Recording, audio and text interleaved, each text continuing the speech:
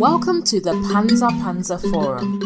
In the Yoruba language, the word panza is usually injected into poetry to express an uncomfortable, uncensored, and inconvenient truth. The Panza Panza Forum is candid conversations about the life of African immigrants in America as it relates to their adaptation to their new home. While some may find it easy to integrate and can balance between retaining the original African culture while accepting the culture of their new home, many continue to struggle to find a balance between both worlds. Hello and welcome to Panza Panza Live. This is a podcast where we discuss the lives of African immigrants and their assimilation into Western society as they raise younger generations in a country that is quite different from their own. We also explore the experiences of children of immigrants as they balance the African and Western cultures. I am your host, Baba, and together with the founder of Panza Panza and my co-host, Ms. Kemi Sariki, we present to you this informative, interesting, and expansive dialogue about the intricate experiences of African immigrants in America. Welcome to Panza Panza Live podcast. I'm your host, Kemi Sariki, and today we have Dr. Asemota, a Nigerian American raised in Jamaica and Queens, New York. Dr. Osasu Asemota attended 7 years accelerated program of Sophie Davis MD program in the City College of New York in Harlem, and she completed medical school at Northeast Ohio Medical University. She then went to complete her residency training in OBGYN at Nassau University Medical Center in Long Island. Like I said before, thank you so much for joining me. I recently had a conversation with Dr. Giwa, and on the podcast, we talk about race, culture, and identity, and navigating through the field of medicine as a medical student and as a practitioner. So as a Black man, I talked about how it was for him to navigate through that space. We also talked about having conversation. He actually suggested, said, maybe we should have a female point of view. And I said, that would be great for us to have a female point of view on this topic. So that's why I said, I'm so lucky. I'm so grateful for you to be here today. So can you just fully introduce yourself and talk a little bit about your background to our audience, as well as where you were born, where you spent most of your childhood and adult life? Thank you so much for inviting me to your platform. It's my greatest pleasure to share my experience. And to those listening, as you explained, I was born in Nigeria, in Edo State. I came to the U.S. when I was 2 years old and practically haven't left since then.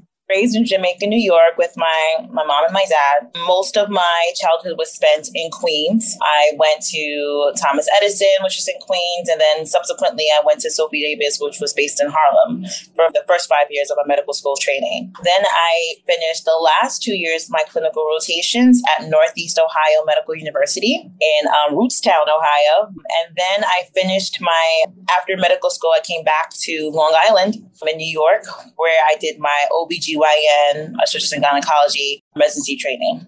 Okay. So now, for the past 2 years, I have been with a private practice, which has several locations in Queens as well as Long Island.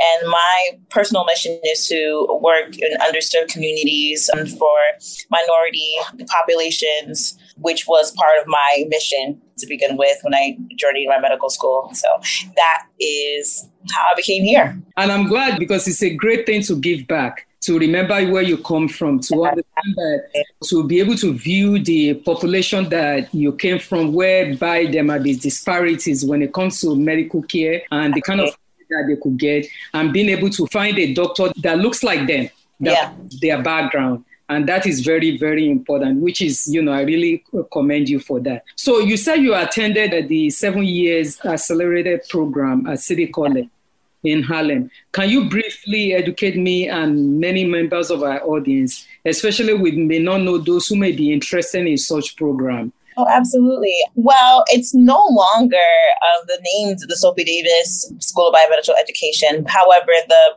It's now transitioned into its own medical school, but they still have a 7-year track. So essentially, what brought interest into that program was because one of their mission statements was to increase the number of minority physicians in underserved communities throughout New York State. So that was one of their missions, which was aligned to my personal goals, which is how I came about to know it. So the way that the program works is that the first 5 years of schooling, in the traditional 4 years of undergraduate and 4 years of medical school, they combined it into a 7-year accelerated program. So the first 5 years, they have integrated undergraduate and medical school courses at their campus in Harlem. And then you finish your last 2 rotations, clinical rotations, at a participating medical school. Some were in New York, and then, of course, they branched out into other places such as Northeast Ohio, which I attended. That is the crux of my journey. Now, the way that they select, because it's a highly competitive program, actually how I got into it, because I didn't come from a traditionally what they call a specialized high schools. Usually they target students, talented students from those areas, but they had like what Bridge to Medicine program, meaning they had a program that were geared for students that they wouldn't necessarily naturally pick from to see if they would qualify for an interview. Thankfully, by God's grace, I worked and I was able to be afforded an interview and eventually got accepted into the program. So do you have to be in like STEM program in order for them to invite you for invitation or something like that? Traditionally, yes. But now, because their own medical school, you no longer have to do that. Now you can just apply directly as you would with any CUNY or SUNY school. So you have to do your first degree there first. Yes. So you would be awarded bachelor's of biomedical sciences from that school, as well as your medical degree. Oh, wow. So that's how it goes. I'm glad, you're able to educate our audience, or maybe some other people might have their children who might be interested in such a... Yeah, absolutely. I would say if anyone is really sure that they want to become a doctor, it's an excellent way to pursue that. It's very good because when it comes to minority community, it's very difficult. Yeah. You don't have a role model to help you through those kind of area. What do you do as an OBGYN? And I know, just to educate many of our audience, and I know that you focus on diversity population, minority that you serve within where your job is located. What do you do as an OBGYN? So I am basically a doctor for women's health. I see women for their well-woman visits. That includes their pap smears. They come from me for breast checks, mammograms, and also I help deliver babies, whether it's vaginal delivery or through cesarean sections. Mm-hmm. And then after the reproductive years, if they have any other concerns, whether it be through fibroids, ovarian cysts, or maybe they just desire to just have other alternatives to no longer have their bleeding cycles, for example, or the menstrual cycles, I also assist with that in terms of ablations, meaning you basically cauterize or burn the layer of the uterus so they no longer have any bleeding. That's usually the main complaint for most of my patients that come to see me or see an OBGYN is that they have a very hard time dealing with their menstrual cycles and it interferes with their quality of life. So I help provide means to address that, whether it be through surgery or whether we do some type of hormonal intervention. Okay. And you still continue to do research, right? Not actively at this moment, but it is a desire of mine. I do want to go back to possibly going to minimally invasive surgery or basically laparoscopic surgery and robotic surgery. So it does have a research component to that. So I am interested in furthering my skills in that. Part of the question that I always ask our first generation is that everybody have different experiences anyway. So I asked about the challenges and the struggle of being the first generation African immigrant child. What are the benefits of growing up in an African home, and what would you consider to be the disadvantage? Oh, that's a really good question. I would say the benefit is structure. Being in a 2-parent family household, looking back, I do see that there is such an advantage that I probably took for granted. With Africans, they tend to find a network of other Africans. So in similar fashion, they have like other play cousins or people that I grew up with known as my aunts and my uncles, although we're not blood related, but because we had similar traditional morals and values, that we're able to create a little community. So I think looking back, having that structure of having my mom and my dad who pushed education and really encouraged me to pursue whatever goal that I wanted was honestly very invaluable. Because a lot of the times when I went to school, that wasn't the case. A lot of my colleagues and people that I grew up with came from a single parent household or had a mom that was working 3 or 4 jobs. So they weren't able to probably nurture, encourage them that in the capacity that they could, just because they were just so busy and they weren't able to get that type of pouring into. So I think that was definitely a benefit that is, there's no price tag on that, honestly. I would say the disadvantage is kind of like a two-edged sword, because with the 2-family household, the community is so insulated. It's very difficult to kind of assimilate or relate to people that may not be Nigerians. But let's just say, for example, it was difficult to kind of see a different perspective. It wasn't until I went into college where, I wasn't necessarily under the direct supervision of my parents, and I had to spend a lot more time with other people of different backgrounds, that I was able to, I guess, further integrate and kind of get my own understanding of what their struggles are, but also to see how we're also very similar. Your program, when you went to medical school, was it predominantly Black?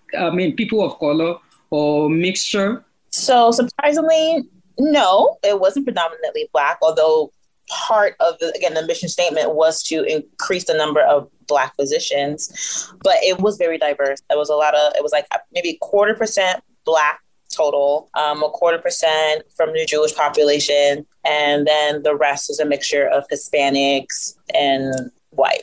Some of the conversation I've always want to have regarding issue of race and how Africans sometimes we have no understanding of what it is to be Black in America. So I just want to ask you, growing up, do you have any conversation about your Blackness and your African identity with your parents? And how would you summarize your identity as it relates to your dual identity as an African as well as Black American? I would say my nationality, my ethnicity, I am a Nigerian Edo woman. But in terms of colorize or the greater race constructs, I'm considered a Black woman. When anyone look at me, they would first identify me as Black, which I can understand. But in terms of combining the two, I identify myself equally as both. If I was to go to Nigeria, for example, they would consider me Akata because I probably don't have the same lingo or the same, I guess, daily, day-to-day struggles or understand their daily,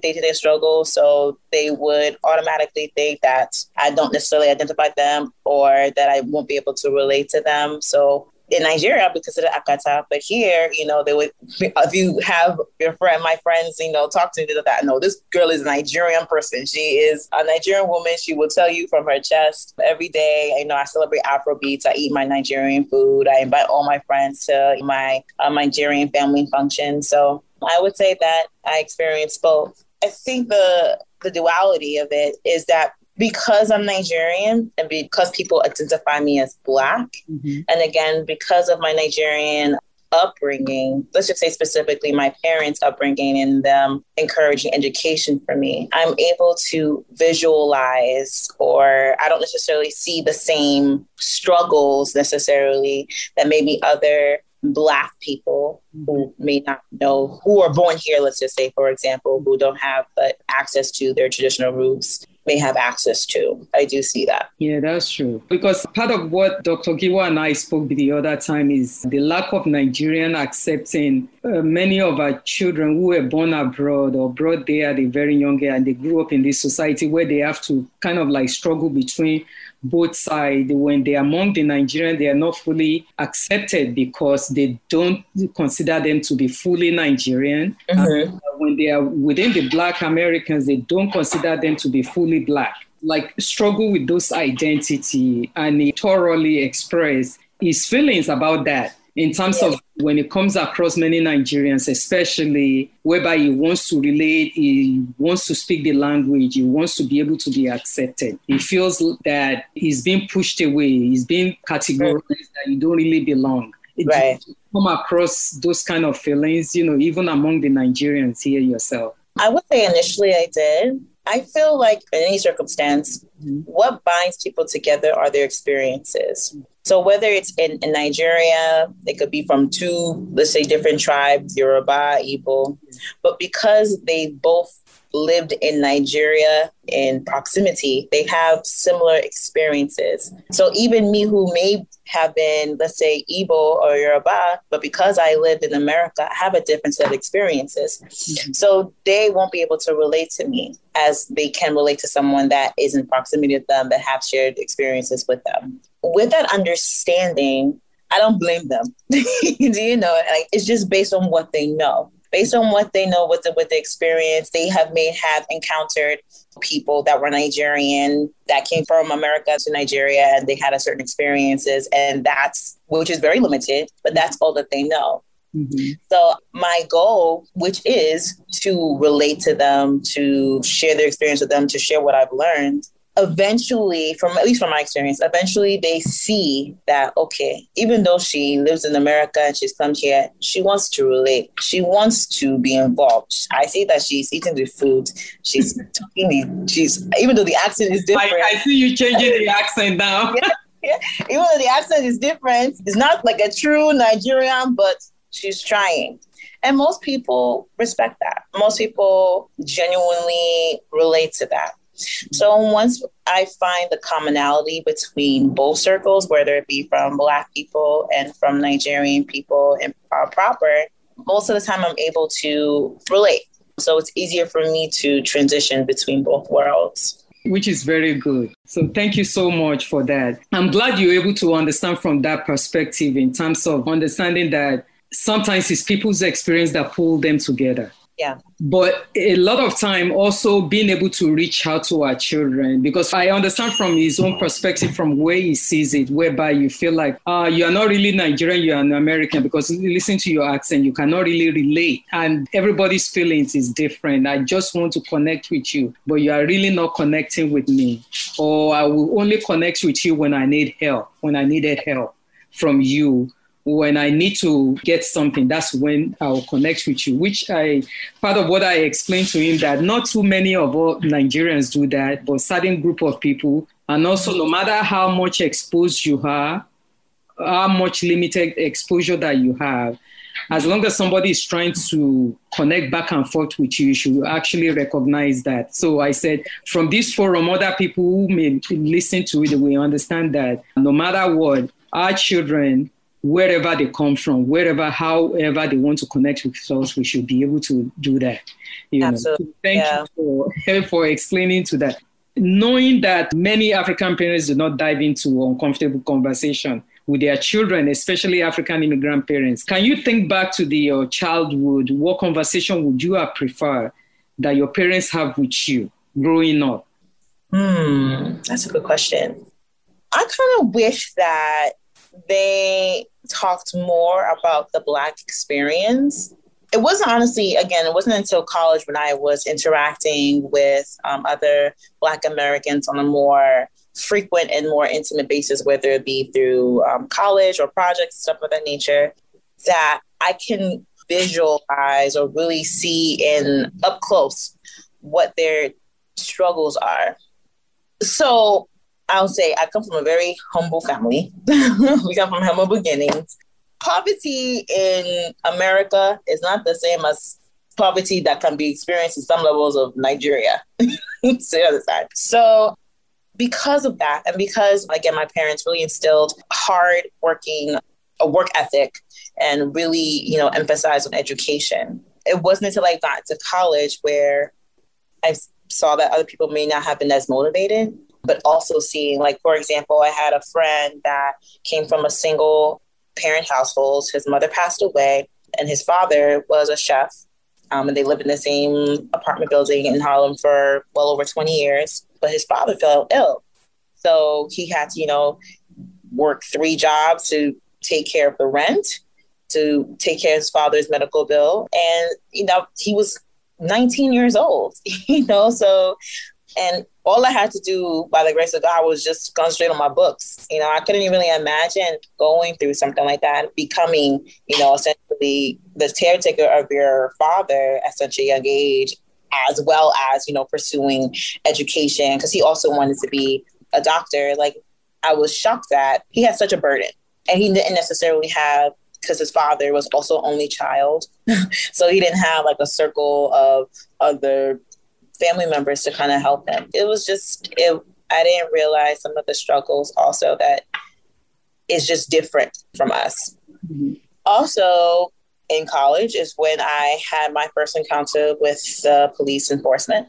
Again, for most Nigerians, I would say that we are taught to respect authority, whether it be police officers or your parents or other people that are older than you are, taught to respect. But we never really had a conversation on how they may view us, how they may view that we could be a threat before, there's assumptions about Black people, unfortunately, that are visualized from, or at least that is portrayed from interactions between Black people and police enforcement that I wasn't necessarily prepared for when I got to college. I didn't understand why they would have to do random checks. I'm going to class. Like, why do I have to be stopped? I just didn't understand it until when I saw how my other Black friends, it was kind of like a routine. Like, they were used to it. I wasn't. I was like, I didn't do anything wrong. Did I say anything? I don't, like, how am I dressed? I was really going through the motions, but I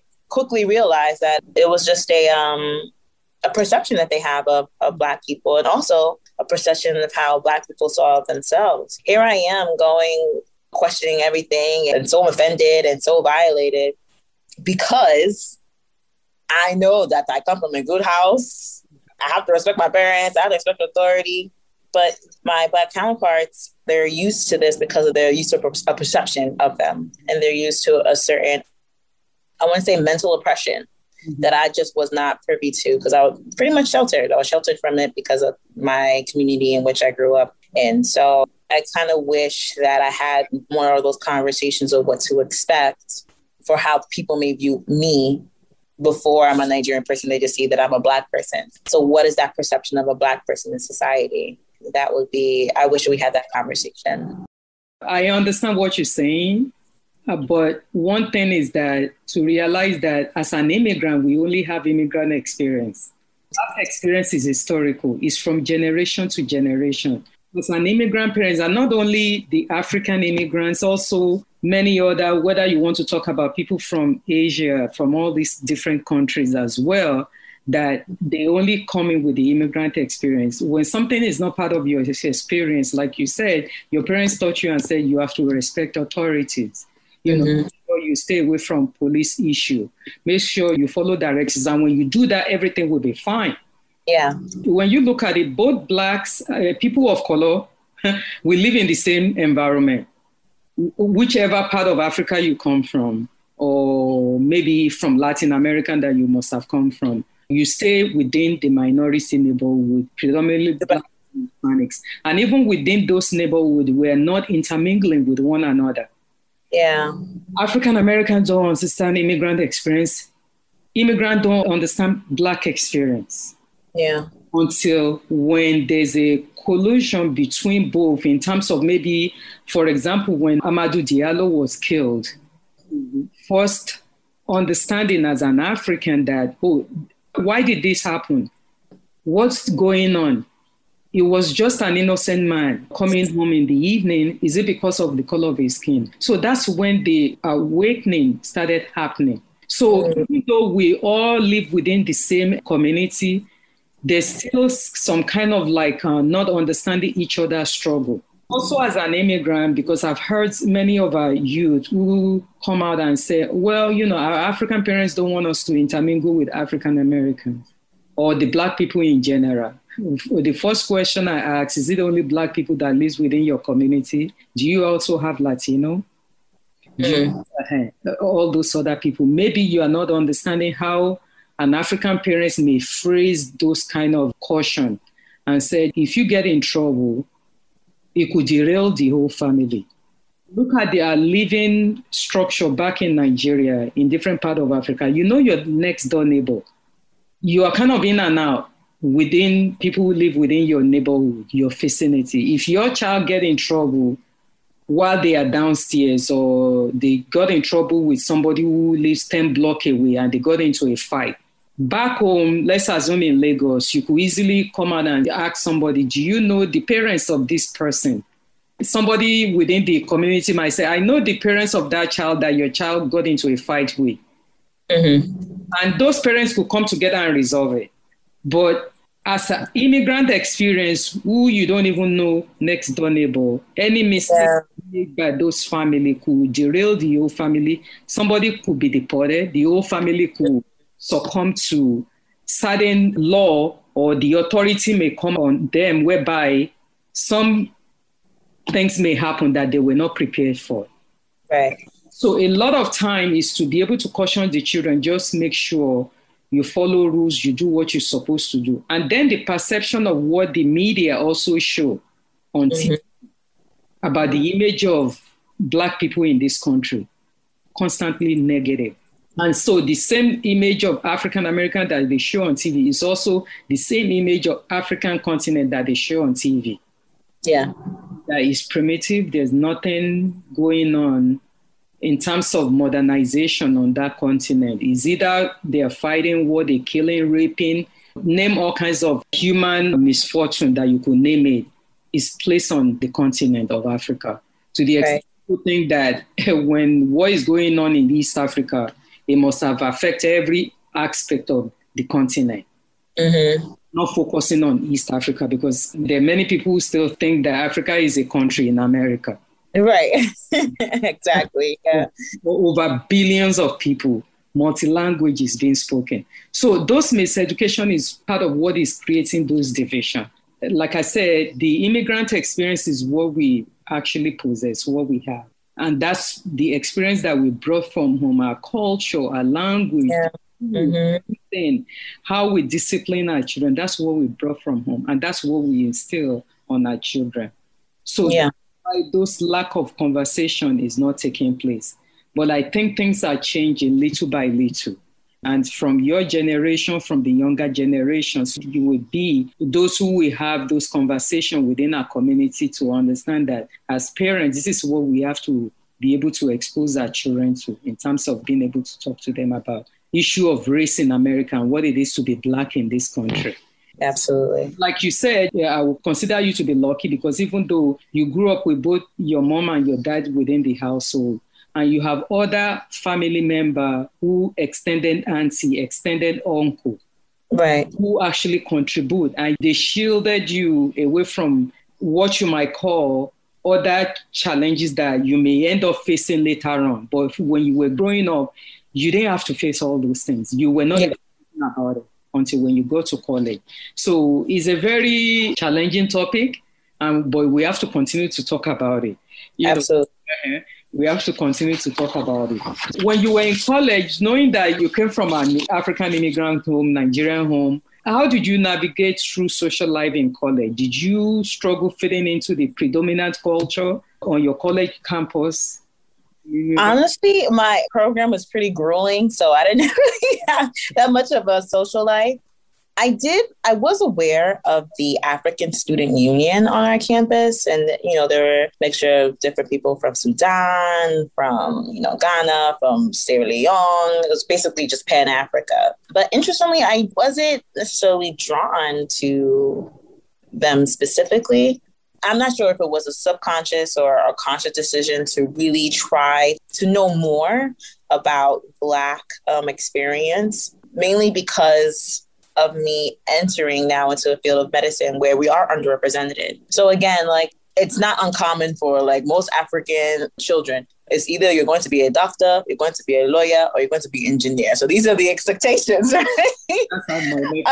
So even though, yes, nobody in my family necessarily was doctor, but they say yes. And from your last conversation, from what you just said a few minutes ago, which is where I'm getting to, that knowing that in Nigerian community, like you said, there are three majors or specialized parents ones. You either be a lawyer or engineer. Dr. Giwa said the other time, he said you didn't include business. I said, that's right, accountant. Yes, that's true, yes. And you did exceptionally well, and you became a doctor. So as first generation or second generation immigrant children have complained jokingly and sometimes create family disputes when it comes to parents finding out their children move away from their approved career of being a doctor, lawyer, or engineer. So sometimes it creates a lot of those friction at home. Yeah. Within the Absolutely. family. One of my cousins is a wonderful example of this. Of course, everyone expected her to either go into medicine, whether it be through nursing or something that is guaranteed, right? When I look back, I think that most of the time, parents just want to make sure that their children are taken care of. And traditionally, what they have seen was that doctors, lawyers, engineers, these are esteemed positions. And also it can give some type of security in terms of living. Most parents just want to make sure that their children are able to fend for themselves. So my cousin, she actually is a very talented dancer. So she went into college. I think she has a degree in social work. So she had a conversation with her mom. She said, "Mom, give me 1 year. Let me just pursue this passion of becoming a choreographer. If I don't make it to 1 year, I will leave it alone." Now she is a well-renowned choreographer. Her name is Izzy Adigie. Okay. She works with many different artists. She was one of the head choreographers for Coachella in Ghana in 2019. She's doing exceptionally well, and her mother can't be happier. Her father can't be prouder.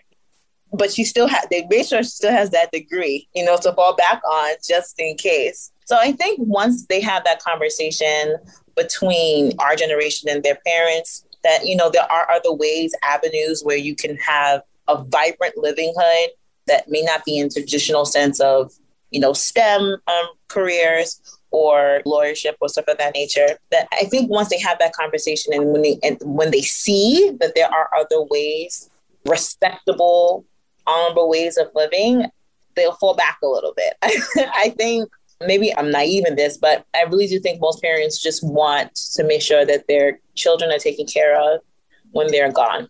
So they will only tell you or advise you how they know it was traditionally seen either at home or what they've seen in other countries. So choreography arts, it's new. It's not certain. There's a lot of hungry artists out there, even in America, which I understand. But once they see that their children could be successful at what they do and they can provide for themselves and for their family and give back in a meaningful way, I think they'll be a lot more supportive. I do see that now. I see that they just want to make sure that they can support themselves and that they're not going to be hungry. But do you think the parents should choose their children's area of study to go into medicine or accounting or any other field?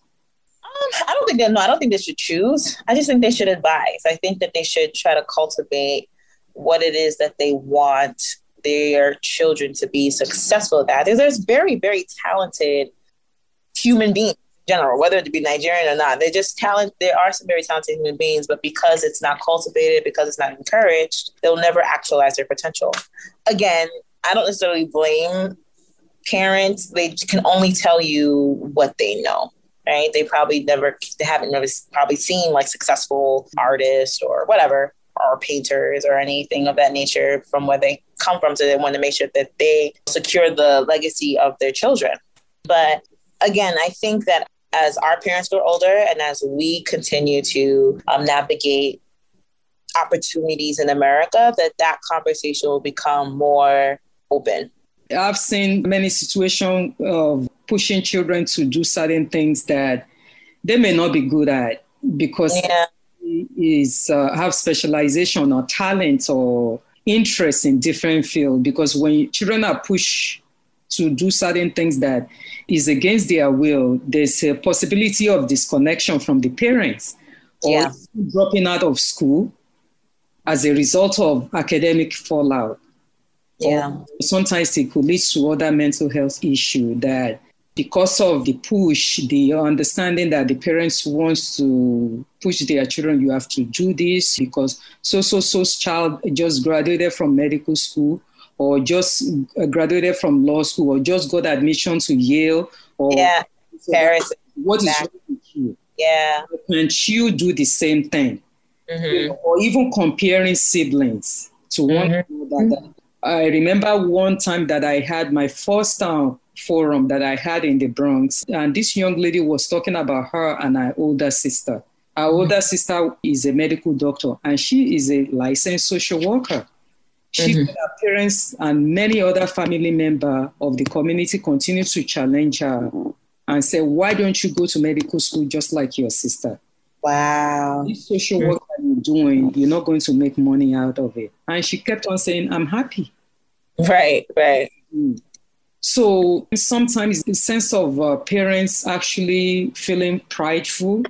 Like I said in one of my podcast episodes, I don't know whether you're aware of it in Nigeria, but culturally, especially in Lagos, like you now, you're a doctor. If I were your mom, she's no more going to be Mama Osasu. She's now going to be Mama Doctor. Yes. Mama lawyer, Mama engineer. We tend to hold on to those images that we want to have within our community. Life is not only about making money. Exactly. It's about knowing that I get up in the morning, I'm doing what I love to do. And I'm fulfilling my individual needs as well as my contribution to humanity. All those kind of thinking is very important in our community, and it's really affecting many of our youth. It's also affecting many parents. I've seen many children that their first year in college, the parents already announced, oh, my child is in pre-med program. He hasn't even taken the first biology class. And you're already pronouncing all over the places. Yeah. I always joke with my parents, honestly. I'm like, what happens if I wasn't a doctor? What would you guys do? Right? Because I'm the oldest of three kids. I have two younger brothers. Okay. The one immediately after me, he's also a medical doctor. And the youngest one, he is going to law school. So honestly, sometimes I do think of if me pursuing medicine, if that did cause kind of undue pressure on them.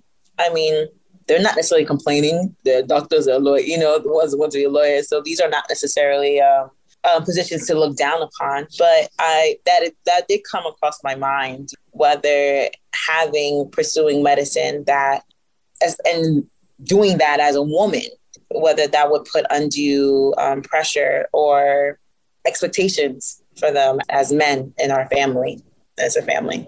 It is something that is true. I always try to look at the intentions of people. I know that nobody wants to see their children fail. They want to make sure that their children are happy and are able to sustain themselves, right?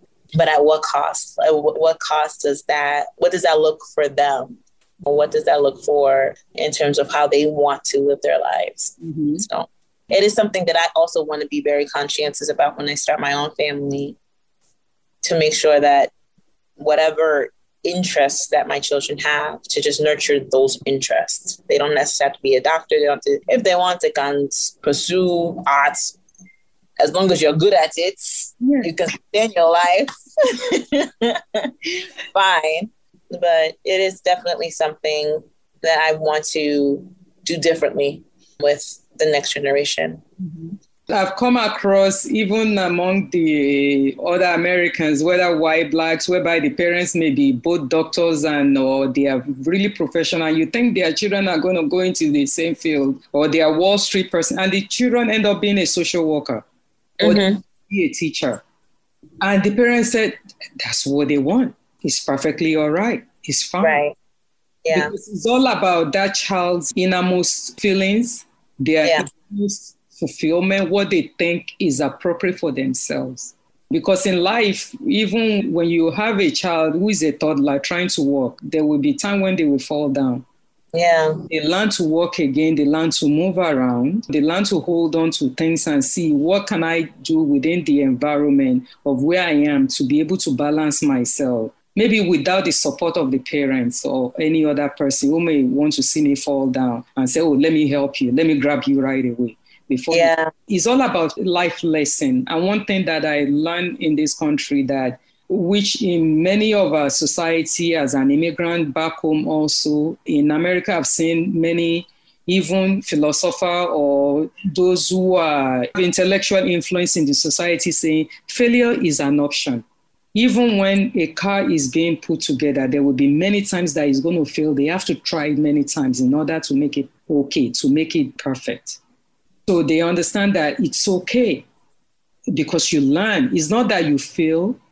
Whatever you're doing at that moment didn't just work, and you're going to learn from it. You're going to grow from whatever it is that actually brought you to that level. You're going to grow out of it, and you learn another lesson, you move up again. So a lot of time, of course, we want our children to not face many difficulties in life. We have to also look at ourselves, growing up back home. There are many times that what I actually ask many of my peers, because I've been in this country now for quite a while, and I asked them, what was your own dream when you were growing up? What dream did your parents actually have for you growing up? What did they want you to be? Did you actually become what they wanted you to be? Mm-hmm. You fulfill your own parents' need. And many of my peers will tell you that, no, I didn't. I never did. It's for us to be able to understand that. So let me move on the conversation anyway. So can you talk a little bit about your time when you were in medical school? What are the most challenging time for you? Many of other students of color. I didn't have a word for it back then, but from what I understand it now to be is what they call imposter syndrome. So imposter syndrome is when you feel like you don't belong just because you think there's some people that are better than you, when in actuality, you met all the recommendations, you met all the qualifications, you yourself, you applied because you felt that you had the qualifications and now you're there. But one of the challenges for me was that, again, trying to reconcile how I saw myself with how the world viewed me. And one very prominent instance in my life was that when we were rotating the medical school, all of the students, we all have our white coat. But without question, whenever it came to me, when I started to interview the patients, it's always a question of, are you also a medical student? Are you the nurse? Are you the PCA? It always baffles me because I'm like, I know that I have the same white coat. I have the same emblem. The doctor introduced ourselves as these are the medical students. But whenever it came to me, and I was one of the only 5 Black students there at the medical school, in the class, I should say, one of the 5 Black students in the class, they always questioned who I was. And they always questioned how it was that I got there. But I realized that for my other non-Black counterparts, that they always thought that they were higher, right? They're like, oh, you're the doctor so-and-so. But when it came to me, it's like, oh, are you the nurse, or are you it was never a question upwards. It was never a question of who I was authority-wise upwards.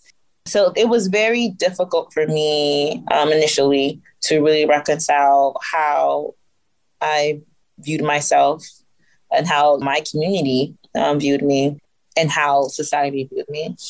And then that's when I realized that, oh, wow, it's not a huge representation of Black people, not even just African Americans, but Black people in medicine in general. And that was one of the reasons that I got to the program, and why the medical school recruited us was to increase the diversity in that region and in their school. So combating that was one of the more challenging aspects of my of a medical career. And also, trying to find a network, right? Trying to find a network of people that will support me, that won't question my ability to be there, that won't see me as less than, but see me as capable. And thankfully, I did have an amazing support system through a church home that I established there as well. That also had a lot of huge network of other Black professionals, not just medical doctors, but lawyers, entrepreneurs, real estate, engineers. There were some inventors actually there as well. So I was able to connect with them as well. They were very, very encouraging to me, despite what I believed I was going through. But that was definitely one of the challenges that I faced there, and essentially had to do it alone because I didn't have any family in Ohio.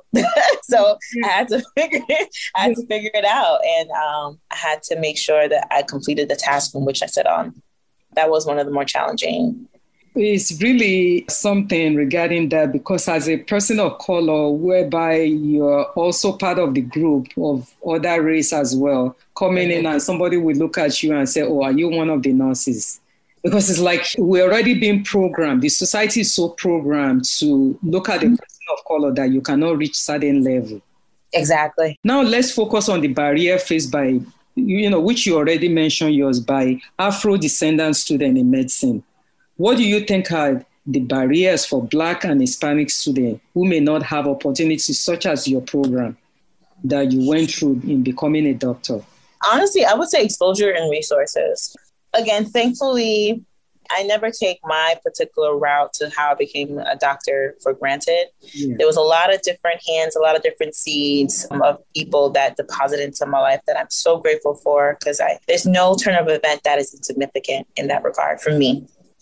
So how I even came to know about the Sophie Davis program was my teacher, because I've always said that I want to be a doctor. My teacher in 7th grade, she said, when you go to high school, you're going to tell your guidance counselor that you want to know about the Sophie Davis School. I said, okay, Sophie Davis. She said, just trust me. Just remember Sophie Davis. Tell your guidance counselor when you get to high school about the Sophie Davis program. I said, oh, okay. So I told my guidance counselor, hey, I want to become a doctor. It's like, okay. These are the different paths you can do. You can do osteopathic medicine. You could do traditional.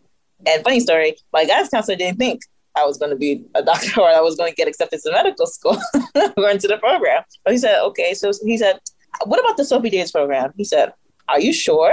Well, he's Indian. Shout outs to you, doctor. Anyway, he was Indian. He's like, are you sure? It's a very competitive program. I was like, I know, but my 7th grade teacher told me to tell you about it because I needed information about it. So I said, oh, okay. So that's when I got to the British medicine program. I got my interview and subsequently into the Sophie Davis program. But had someone not told me about that opportunity, I would never know. Had someone not encouraged me to press forward with it, I would have pursued it. Honestly, I think one of the major barriers for any person is just the opportunity and the resources. And I actually tell Dr. Giwa all the time, there's the difference between Nigerians in Nigeria and Nigerians in America are opportunity.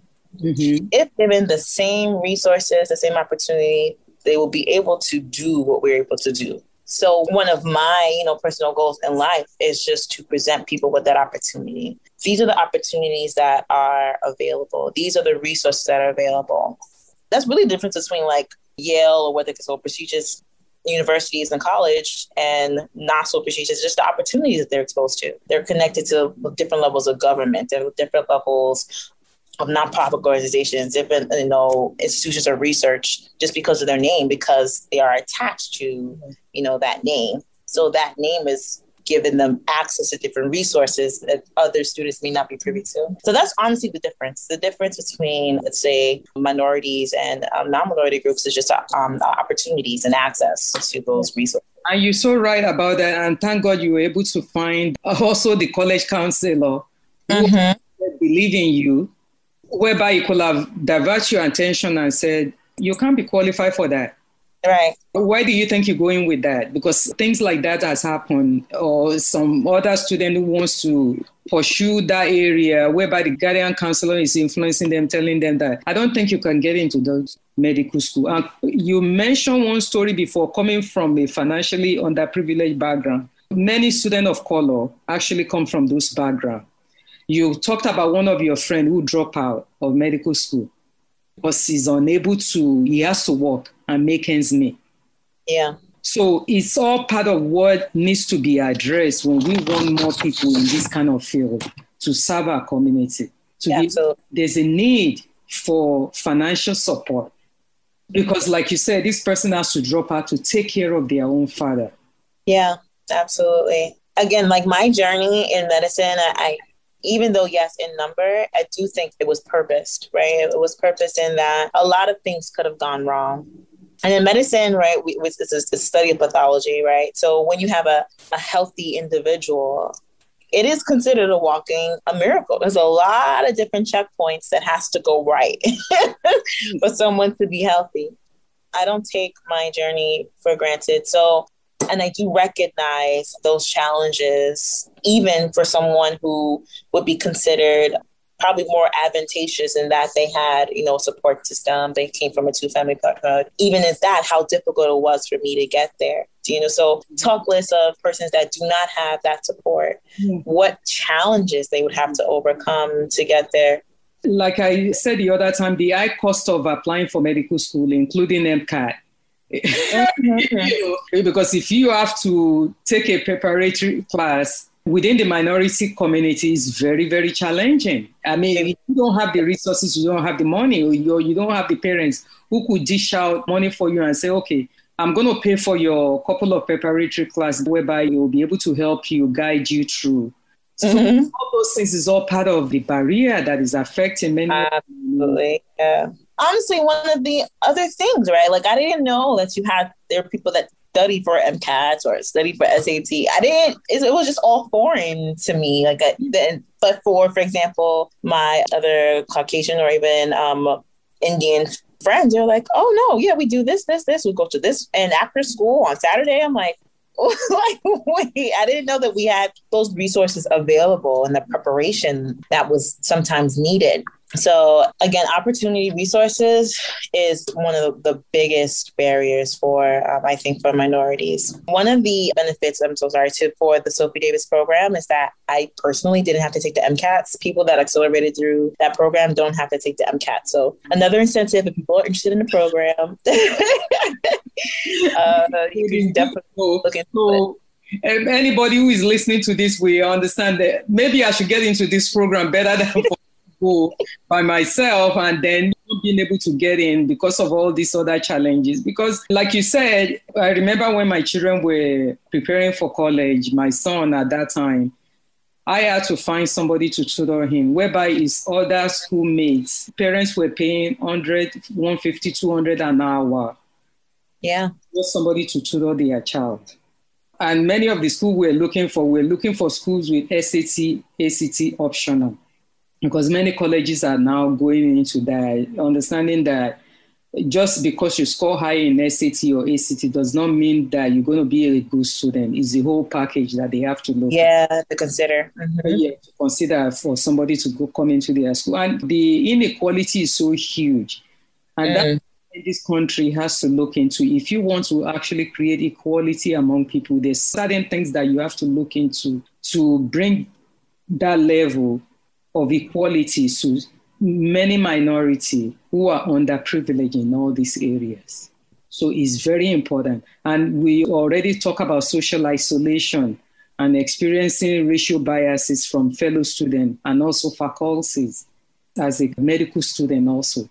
Yeah, and again, it's just finding your community, finding the people that will support you is hard. And again, I don't take that for granted, which is why it is very important for me to kind of speak on those experiences and also to reach back to other people who may have expressed interest in pursuing medicine, to give them all the resources that I had so that hopefully they have an easier time navigating and reach whatever goal that they wanted to reach as well.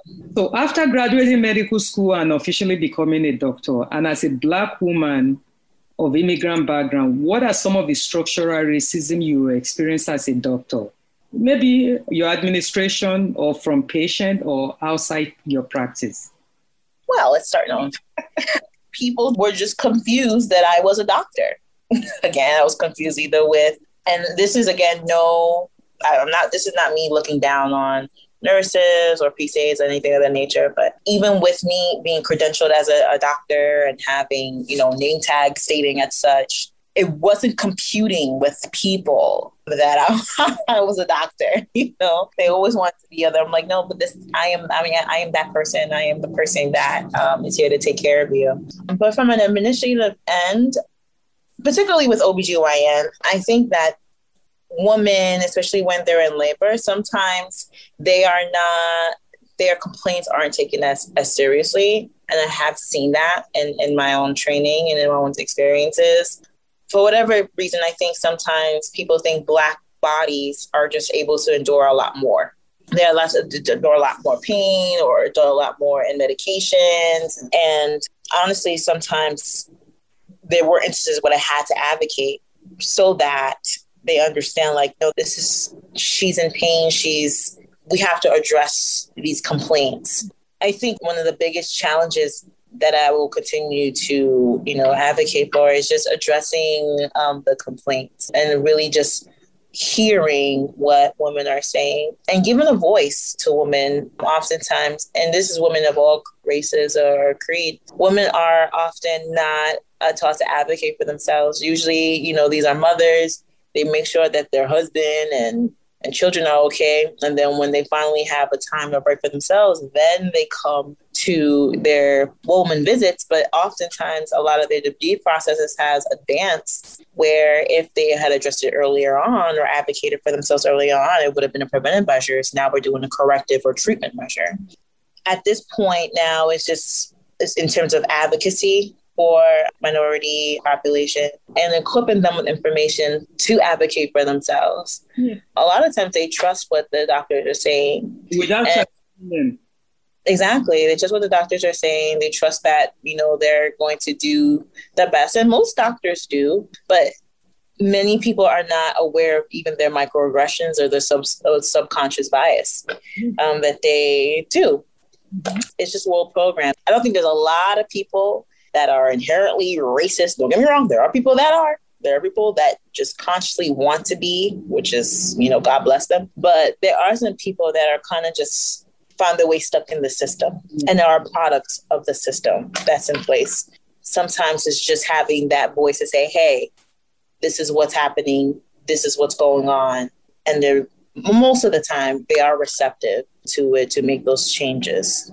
The education the awareness has to come in because like you said, when people of color, when you are in the care of a doctor who is not taking your pain seriously as a woman, but, or as a person of color, because I think you could endure more pain is okay, or maybe you're actually faking it. It's not that bad. Yeah. And it's for us within our community to also be able to speak up.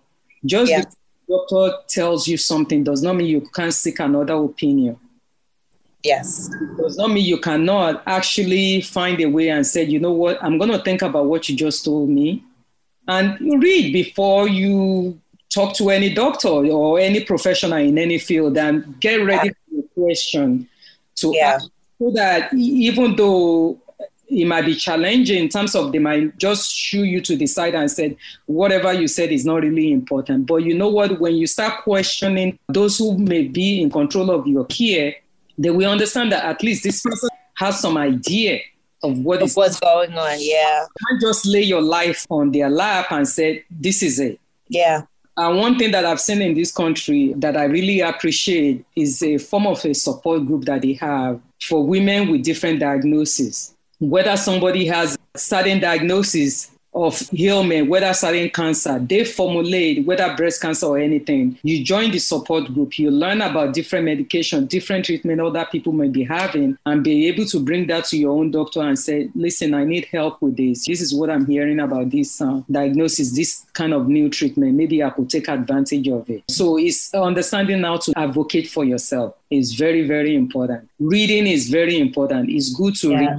Absolutely. Sometimes my patients are like, oh, I'm so sorry I'm asking so many questions. No, please ask the questions now because this is the opportunity for you to educate yourself and for me to answer any misconceptions or clarify certain things for you. So yes, read, educate yourself, know about your body so that you know how to advocate yourself. Because me, even as a doctor, I can't necessarily treat everything that you won't tell me. If you don't know that it's not normal, you're not going to complain about it. And then it's never going to be addressed. So definitely know about yourself, know about your body. If you have any questions, take it to your doctor and they have no choice but to answer, or at least point you in the direction where it can be answered or where it could be addressed. So would you say your educational background and being a doctor prevents you from experiencing discrimination and racial biases? No. Every person of color faces in America because, I'm asking this question, which is sometimes is obvious, but I'm asking about it because this is a platform to educate members of our community. Yeah. Again, before people think I'm a doctor, they see a Black woman. So whatever experiences or what they think my experiences as a Black woman will be is how they're going to interact with me. So oftentimes people are like, oh, you don't look like a doctor. I'm like, oh, what do doctors look like? You know? So no, I don't find that it is, I don't find, well, at least initial impression of when they interact with me, that I have any less challenges with discrimination or biases. I will say once they do interact with me, or once they do realize my status or what I do for a living, the tone changes, but I don't think it changes significantly in terms of the expectations of me necessarily. But I think it changes the tone in terms of, oh, she's not like the others, right? Or not like the other Black people. She's different. And I want to challenge that narrative. Again, my stance still stands. The only difference between me and any other person is opportunity and resources. If someone had the exact same resources as I am with the exact same support system, most of the time people will be able to have similar outcomes, right? Even that notion sometimes that I'm not like the others, I think is kind of insulting to me and others, because it's like, why do you think, having you walked in their shoes, do you know what they have to go through? There are some people even, again, that had extreme challenges, and they were even going beyond me in certain ways, that are directors and doing a fantastic job, and you're really giving back to the community, and they had to overcome extraordinary amount of circumstances and challenges and obstacles. So the fact that they even state such a thing, I think it's like kind of like a backhanded compliment. It is. Yeah. So as a Black female doctor, how do you then balance your work with the mental welfare of the daily biases and racism that you experience?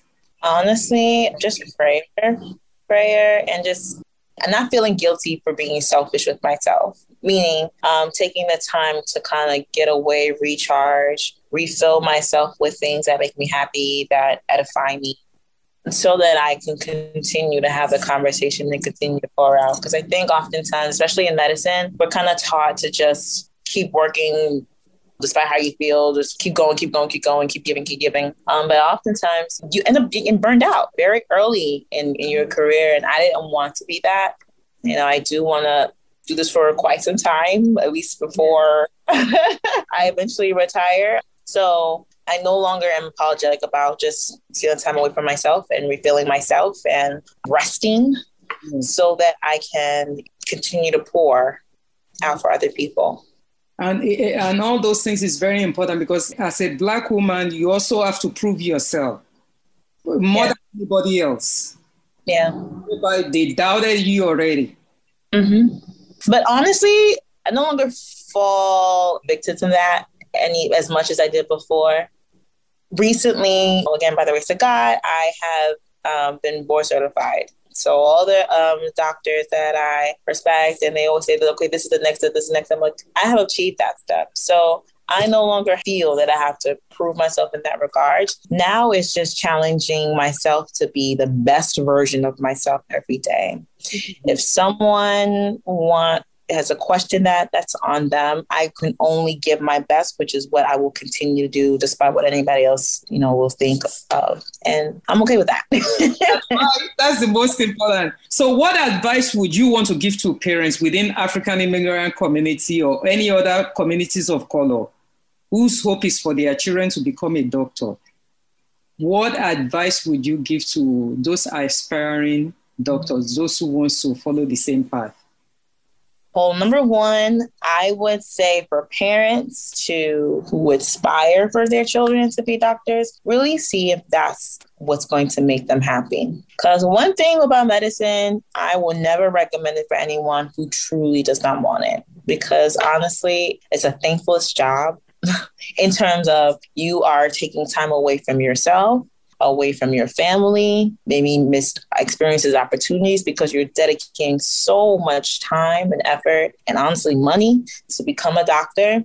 I know there's like this notation that, doctors are rich, but many doctors are in like hundreds of thousands, if not $1 million of debt. So It's definitely not for the faint of heart, and it's not for the financial prosperity that most Africans don't think that it is. Don't get me wrong, it is still one of the higher paying professions worldwide, but there's a lot of time, a lot of effort, a lot of money to get there. Make sure first that it is something that your child really wants to do, because that's what's going to actually propel them to finish and complete. There's a lot of people that pursued medicine that did not complete it just because it was difficult and they probably didn't have the resources, or that person didn't realize it was for them. And by the time they're in fourth year medical school, they already have all this debt. Make sure that it is something that they want to pursue. And then if it is something that they want to pursue, encourage them. Keep telling them that they can do it, because there's going to be a lot of people that are going to tell them that they can't. And there's going to be a lot of people who are going to say that, why do you think that you can do this, or who else has done it before you? But you have to keep encouraging them. There's going to be times where they come to you crying and they think they can't do it. You continue to encourage them that they can, and just support them in any way. Yes. Even if therapy is needed.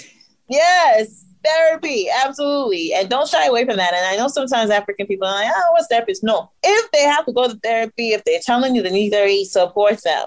Let them go. And you go there, see what type of tools and resources you can use to continue to support them, and also support yourselves, because I think it's tolling for parents as well. Oftentimes, I'm 31 years now. I'm not married.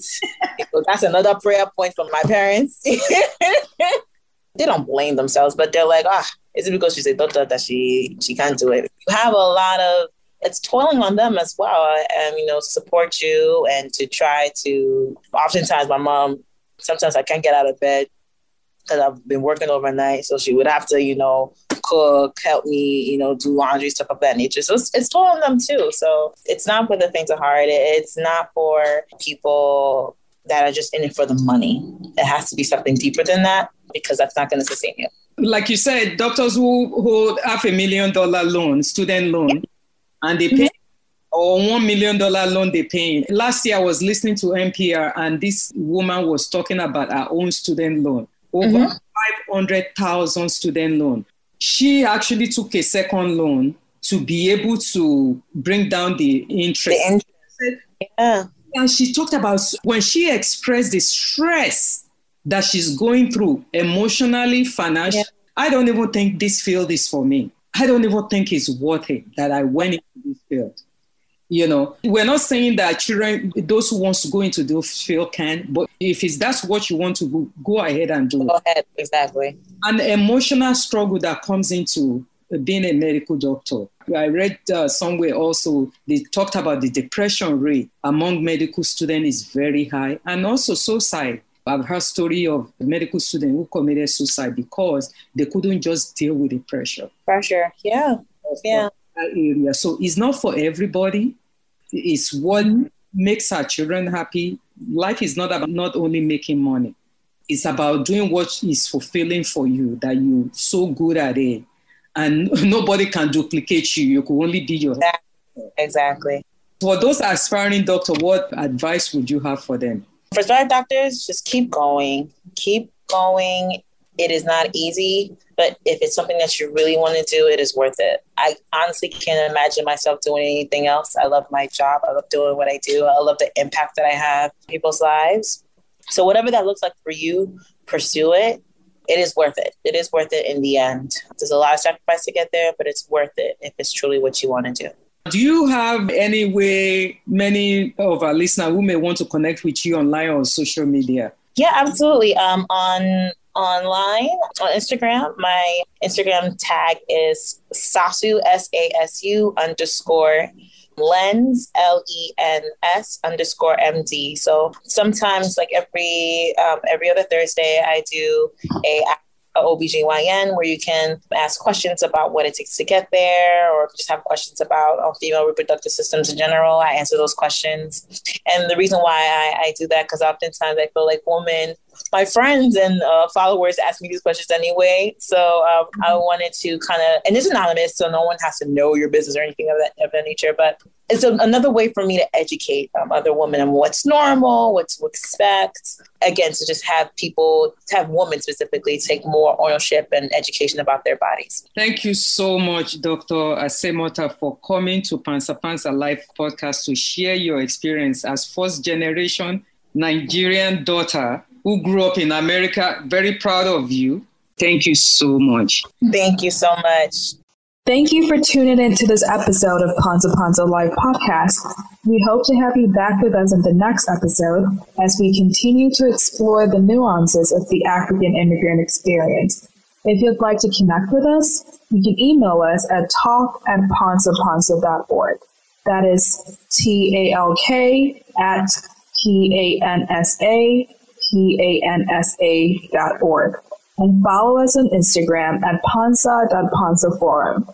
Until next time, remember to spread kindness and love. Thank you and take care of yourselves.